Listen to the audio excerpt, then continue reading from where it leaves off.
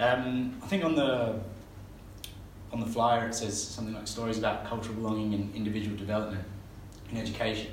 But I've been working for about 7 years as an art educator, and what I'm going to share with you today is basically the development of an idea that I've been thinking about for 7 years. And it's got a lot of different sort of parts that have kind of come together over that period of time, and some of them will be familiar to you because a lot of you are in early childhood or in various related fields that share some of these ideas. But hopefully I can tie them together in a way that's meaningful, and I also hope it sort of gives a little bit of insight about how art education can be used for, well, I suppose everything. Yeah, but, well, at least a lot of things. So I started out working in nature education. Some of you might have heard of that term before. Basically working in bushland settings, returning to the same bushland setting over a significant period of time with groups of kids and families, and basing all education around nature. That's where I sort of started. And one of the things that people in nature education are really interested in is nature connection. That's sort of one of the words that's always used. It's like, that's what we're doing here, you know, we're connecting people with nature. Well, I guess the first thing I asked was like, well, what does that even mean?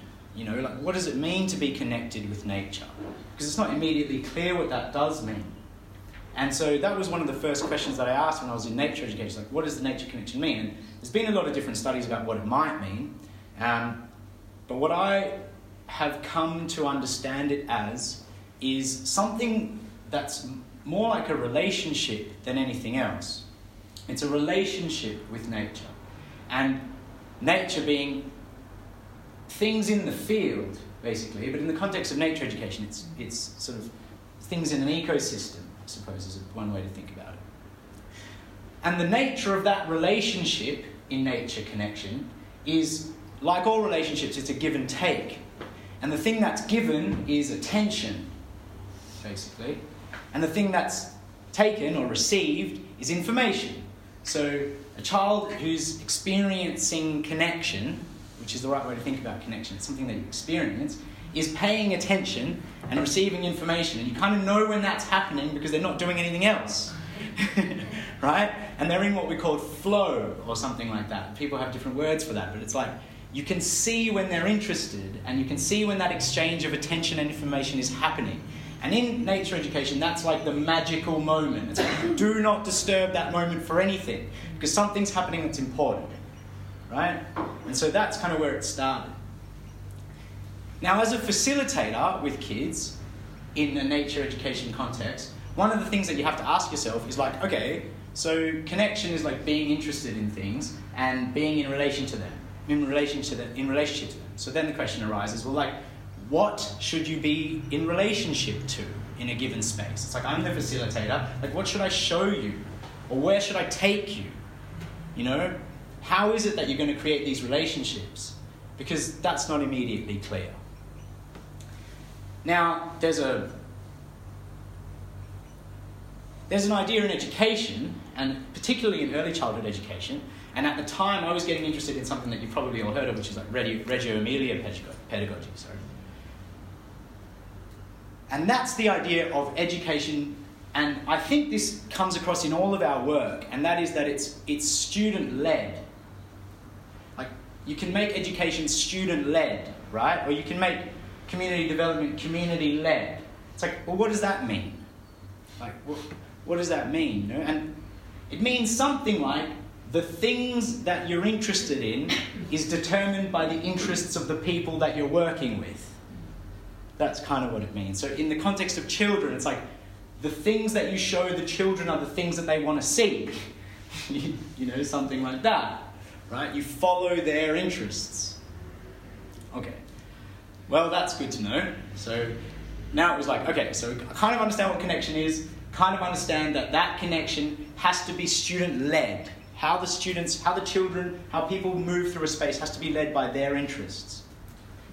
The good thing is that children are kind of curious naturally, so that helps because they have this kind of like magnet that's like just searching for this all the time. You know, They're basically looking for things to be interested in, so it's not really that difficult. But at the same time, they're also looking for things to eat, and they still need a little bit of guidance in like what to eat. So it's not just like you can put a kid in a space and just let curiosity do the work.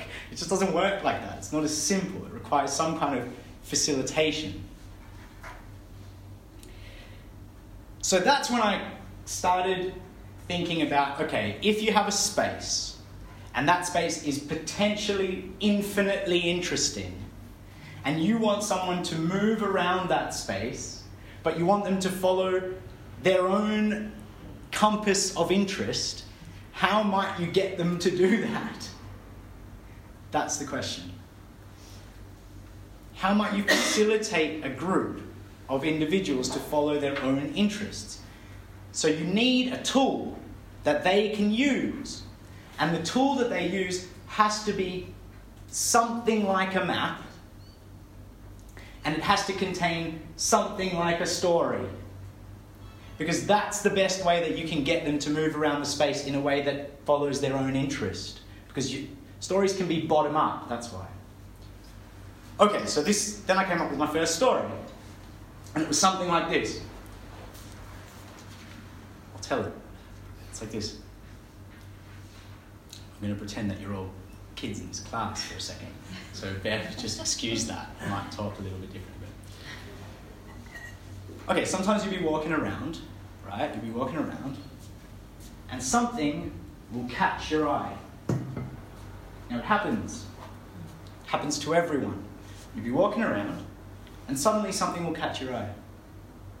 Now what do you do when that happens? Well, you might take a closer look.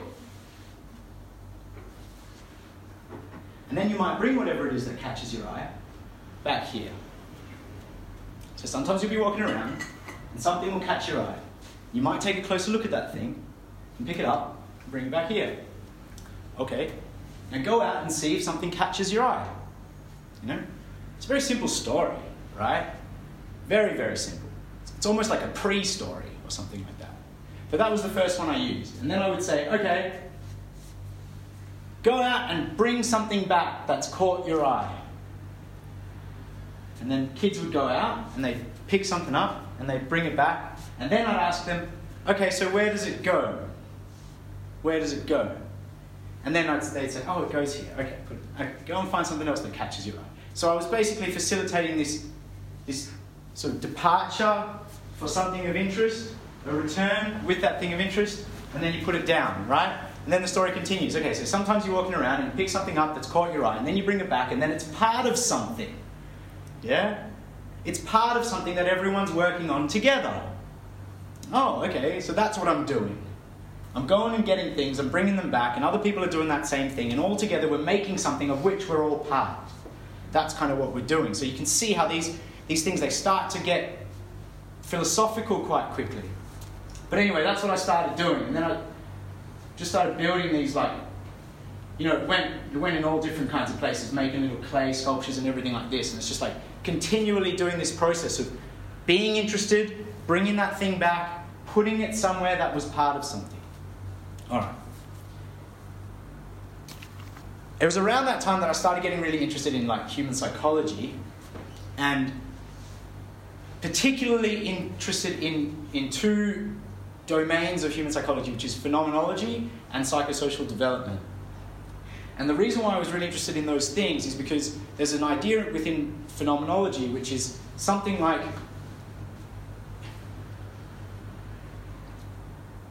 that which you experience in the world is not different from yourself. It's something like that. So it's like the reason why you're interested in something has as much to do with you as it does with the thing that you're interested in. And in some sense, that thing relates to you in a way that's part of your psychology. Right? Well, that's a phenomenal idea, obviously. It's from phenomenology. But so then there's this idea in psychosocial development, which is and if you combine these two things, and I won't get too much into this, but you can basically think about it like this. The process of your development as an individual is a process of going out, finding things that you're interested in, and then bringing them back. that's what you're doing. Or it's one way to look at what you're doing. Yeah? And so if you can get good at that process, then you can proceed along your development. Okay, that's a cool idea. Or at least I thought so. Maybe you think it's cool too. Okay. So what I realized was what I was getting the kids to do, I was getting them to act out community, because that's what community does as well. It's like people are doing things and then they kind of bring them back and then they're building something together. But I was also getting them to act out the process by which they were developing. And that was really, really cool. So then I started to think about this. Then the next layer of this, and we're going somewhere, just bear with me. I hope this is interesting so far. But the next layer of this is the following. Okay, when you're born, right?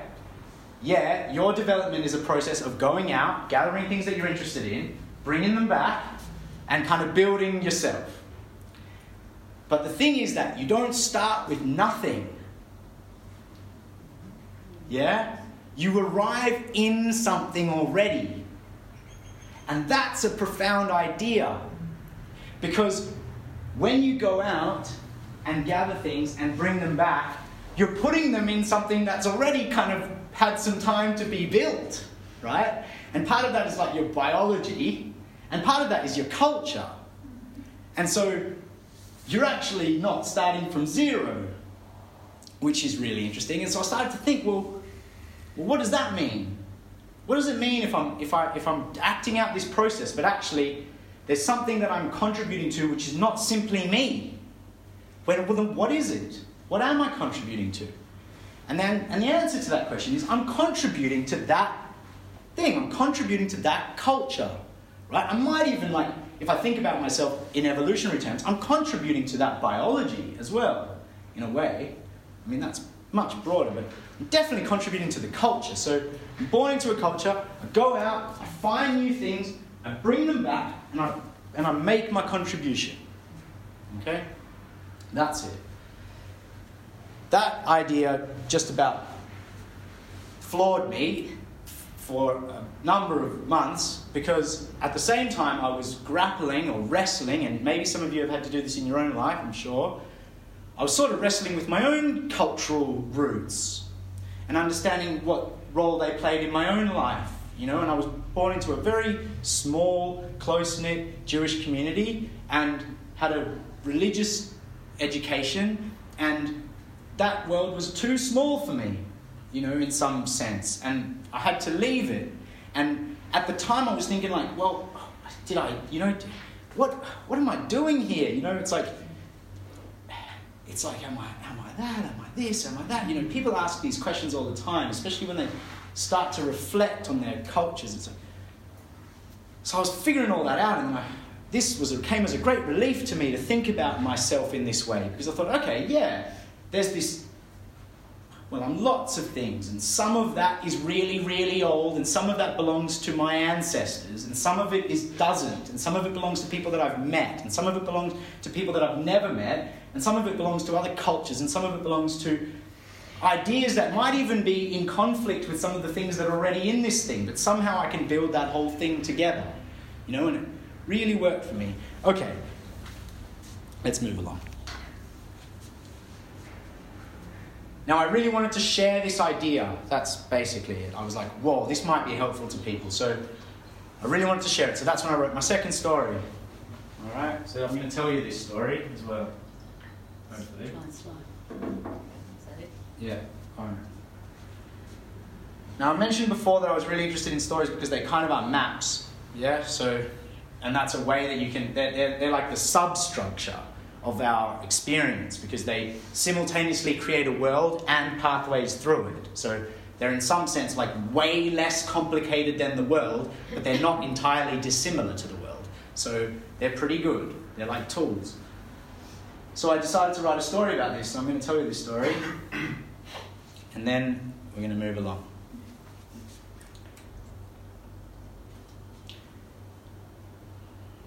Okay, so the right way to think about when this story is set is to think about it as being set in a time before anyone who's ever lived can remember. Now, if if you think about it, a time before anyone who's ever lived can remember is something like a dream. And that's also one way to think about this story. And maybe it's a good way to think about dreams too. They happen in a time before anyone who's ever lived can remember. And in this time before anyone who's ever lived can remember, there was a family. And in the family were some young people and some old people and some people in the middle. And they were all sitting around.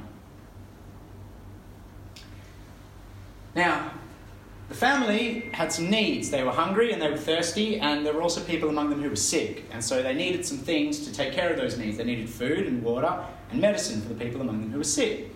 And they got all of those things from the bush around where they lived, of course.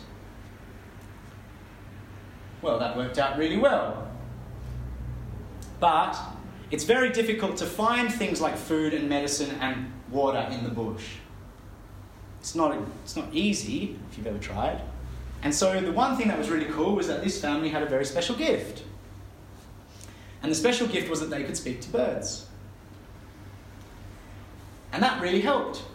Because there was one bird in particular, and this bird's a white-bellied sea eagle, and this story comes from Centennial Parklands in Sydney, where there is a white-bellied sea eagle, and the white-bellied sea eagle comes to visit that park all the time.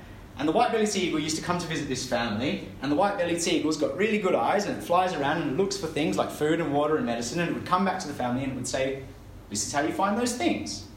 And then the people knew. That worked out really well, and that's how they did it. For a really long time. But over time, and for a number of different reasons, the family forgot how to speak to birds. That was a really big problem, because even though the white-bellied sea eagle would continue to come to visit and give its message, no one could understand. And so people started getting hungry, and people started getting thirsty, and people started getting sick. And all the while this bird was coming, but no one knew that it was trying to talk. Then someone in the family had an idea. What if we got the bird to draw the message? Because in the time that they had forgotten how to speak to birds, they had learned other things, and one of the things that they had learned is how to draw. So this was a really good idea. And so the next time the bird came, they said, "Hey, white-bellied sea eagle, can you draw your message, please?" And so the white-bellied sea eagle did that, and this is what the white-bellied sea eagle drew. It drew some arches for people, and around that it drew some food and water and medicine, and the homes of some of the different animals, and some of the different plants, and then it drew these pathways that went to each of those things that the family could follow to find what they needed. It was a map. And around everything, the white-bellied sea eagle drew this boundary. And that was the boundary between what was known and what was unknown. Okay? And that's important. And that worked. Then one day, one little girl from the family felt that she needed to go on an adventure. As you might have felt in your own lives. We're all here, so some of us have definitely adventured. And so she left the family and she went for a walk. She followed one of these trails and she went all the way past the food and water, past the plants, past the homes of the animals, all the way to the boundary. And then when she got to the boundary of what was known, she walked into the unknown. And as soon as she walked into the unknown, everything was different. All things she'd never seen or even imagined before were there. And she kept walking, kept walking, kept walking until suddenly something happened. And what happened was the weather changed. Now, you've all been out in the bush and you all know that when the weather changes, everything looks different. Colours change completely, right? It's like you're in a different place. And that's kind of what happened. It started getting really cloudy and really cold and all the colours changed. And suddenly she realised she was somewhere where she's never been and she didn't know where to go. Yeah? And so she felt scared, of course. And so the temperature was dropping and it was starting to rain and she was thinking, "Oh no, what am I doing?" And she's lonely and scared. And just as she was at her most lonely and her most scared, she remembered something. What did she remember? She remembered the story of the white-bellied sea eagle. Now, she didn't have a pen with her, so what she did was she cleared a space on the ground. And she gathered different things that she could find, like leaves and sticks and stones, and she used them to make the story. She made little people, she made trees and shrubs and homes of animals, and she made food and water and medicine, and then she used a stick and she drew a path from the centre of that circle all the way out to follow where she had walked until she drew that path all the way to where she was standing. Now then she knew where she was. And so the boundary changed. And she followed that path all the way home. And when she got home, she told everyone what had happened to her. Oh, I got lost, and then I remembered this old story, and I followed the story, and helped me get home. And what do you think everyone did? Of course, everyone celebrated, right? Of course, because that's what you do when that happens, because you know that something's passed on to the next generation. And so everyone celebrated. And now she had a story that she told. Now that's really cool. Okay, so that's the story. Yeah. All right, we're almost there. Okay, so when I told this story, I felt like I had captured this thing, and it really works. I used to tell it to kids in the bush, in this bush school. I was running this bush school, and I was telling this story, and it's really good because it's the kind of story that you can act out, and kids would, remember this bird, and every time they saw the bird, they'd be connected to it, and so there was something in that, and then they were also kind of acting out this process, which is what I was most interested in, because that's an important process. Now, I also realised in telling this story is, and this is, I suppose the thing that's most interesting about this story, to me at least at the time, was, well, what did the bird actually say? Because in some sense, what the bird is giving the girl in this story is the information she needs to get home. It's the way home. It's the way home. And if you think about it, right, this process that you're all engaged in all the time of picking up things that you're interested in and bringing them back and trying to build yourself, well, it's like, what are you trying to build? And I think what you're trying to build is something like home. I think so. I think home is it's something that we're always looking for. It's something that we're always building. It's somewhere that we always come back to. It's the baseline of our survival needs. Shelter, right? It's like, maybe it's home. Maybe that's also where we're going. And that's a really old idea too. I got that in my culture. I'm sure it's in other people's cultures. It's like, that's where you're going home. But here's the bad news. Home's not a place. Yeah? Home's not a place. It's a way. It's the way home. But here's the good news. If you go in the direction of home, then you have found your place. Yeah? I mean, that'll just get you right where you need it. But it's true. It's like, because that's also what we're all doing, right? We're all displaced. Yeah? We're all trying to figure out how we fit in. We're all trying to find our place. And it's like, well, maybe your place is not a place. Maybe it's a way. Ah, phew.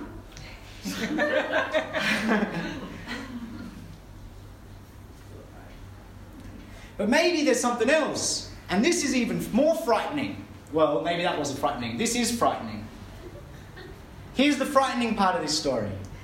You have a place. You might think, well, that's not frightening. That's a relief. No, it's not a relief. It's frightening because it means you have to take it. It means you have to take your place. It means you have a responsibility. And your responsibility is to engage in this process. Because you're important. You're part of something, right? Something that everyone's contributing to. And if you don't take your place, then there's something missing from that. And so it's the responsibility of you to go in your own way to play your part and take your place. And as a facilitator of young people, it's our responsibility to help them to do that. Yeah?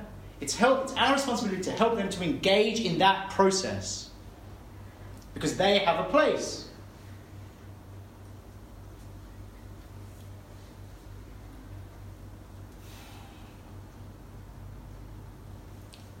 Okay, So then I got to the point where I got all of this together, and I was like, okay, got something now. And basically these are all ideas, right? So, but I mean, I've tested them out in my life, and like I've seen them around, and they seem to be pretty good, and I want to give them to kids. And so, how do you give an idea to kids? We've already discussed that. You give them some kind of story, and you get them to act it out. Okay, you need a way of acting these things out. That's how you learn them. And the best way to do that is to do it artificially, because it's too difficult to act this out in the real world. The real world is way too complicated and dangerous, and so you need to create an artificial environment in which to act it out. And so there's two ways that I can tell that are artificial environments that are conducive to acting some of these processes out. And those are games and art. Okay? So games are really good because they have rules, and if people break the rules, then they can be ejected from the game. They're also really good because even though they have rules, and the same thing doesn't happen every time, so that's good, and people have to play them, so they have to do it, and then are we okay? We've got about 5 minutes to go. No, yes, no. Okay. Fine. Okay, so then they have to play them, right? So games are good. It just happens to be that my thing is doing it with the art. Okay, maybe that's your thing. Maybe you're more interested in games. Some people are more interested in games. Some people are interested in art. It doesn't really matter. But I'm really interested in art. So I really wanted to act this out with a bunch of kids. Okay, so I'm going to see if we can do this part. All right, so that's when I did this project. I'll tell you where you can find more information about this project.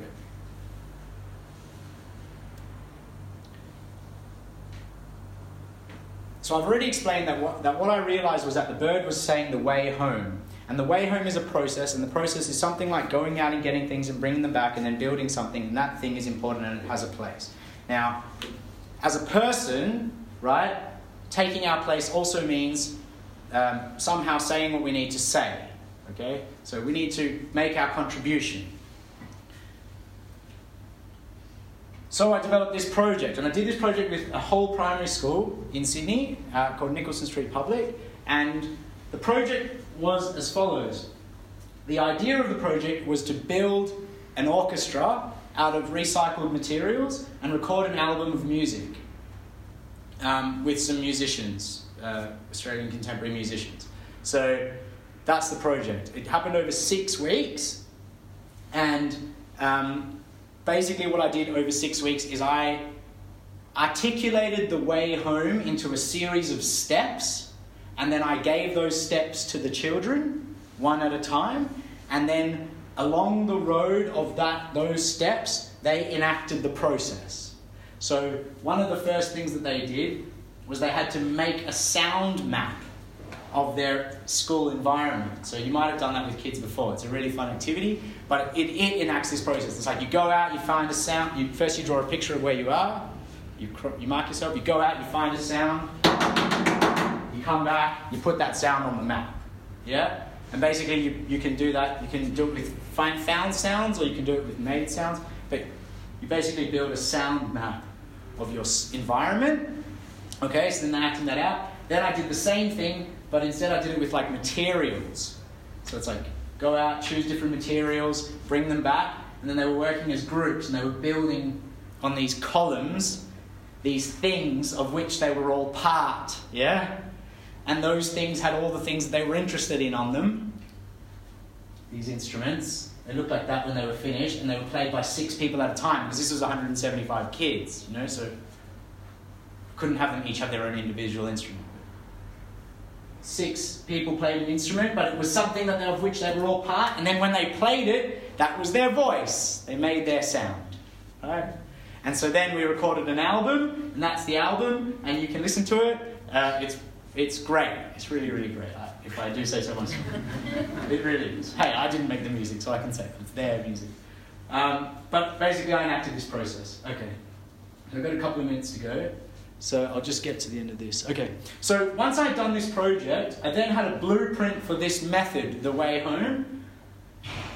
And then I went out to Arnhem Land because I wanted to find out, well, like, firstly, I'm really interested in maps, and as you probably have gathered, and Well, I was just really interested in the way that, well, okay, also, a story that is a map and also a way through, if you think about that as a song, then that's a song line. And so I'm really interested in this idea of song lines and how they translate into maps and how that translates into images. And like, where else are you going to find a better example of that than like our backyard and the wonderful work that's been done here over tens of thousands of years in like developing those ideas, right? So it's like, I went out to Arnhem to try and learn more about how that might happen.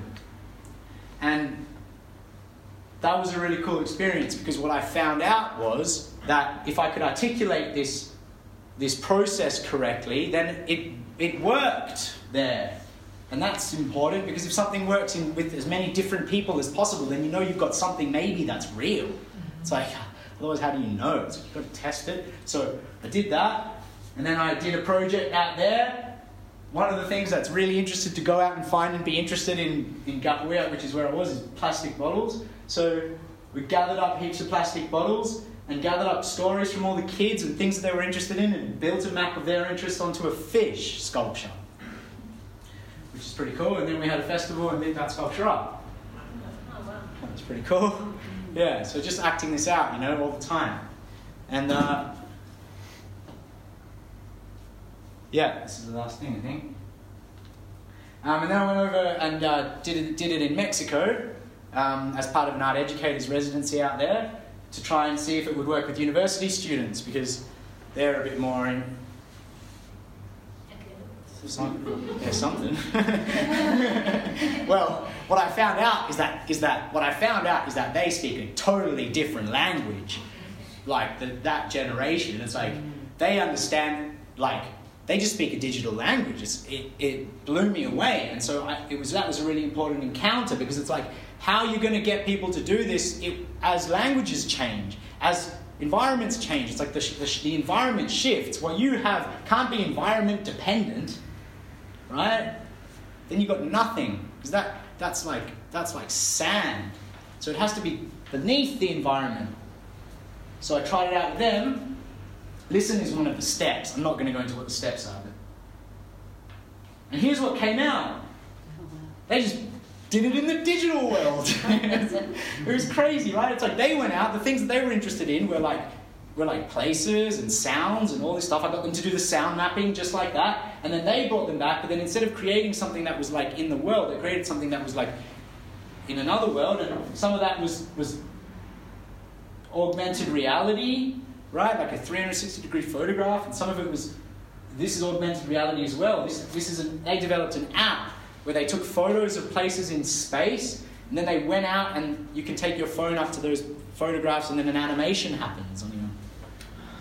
Crazy. And then some people were still old school and wrote a poem. So that was nice. But it was amazing, right? Because I'd gone out and I'm saying to everyone, here, go, everyone, do the same thing. That's what I'm basically saying. It's like, hey, everyone, do this. And everyone comes out with something different.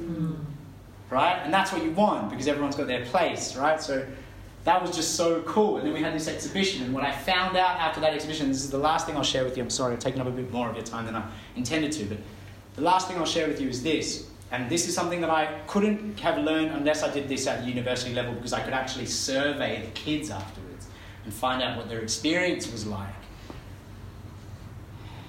And this is something I'm super grateful about, and this is kind of where I'm heading next with this work, is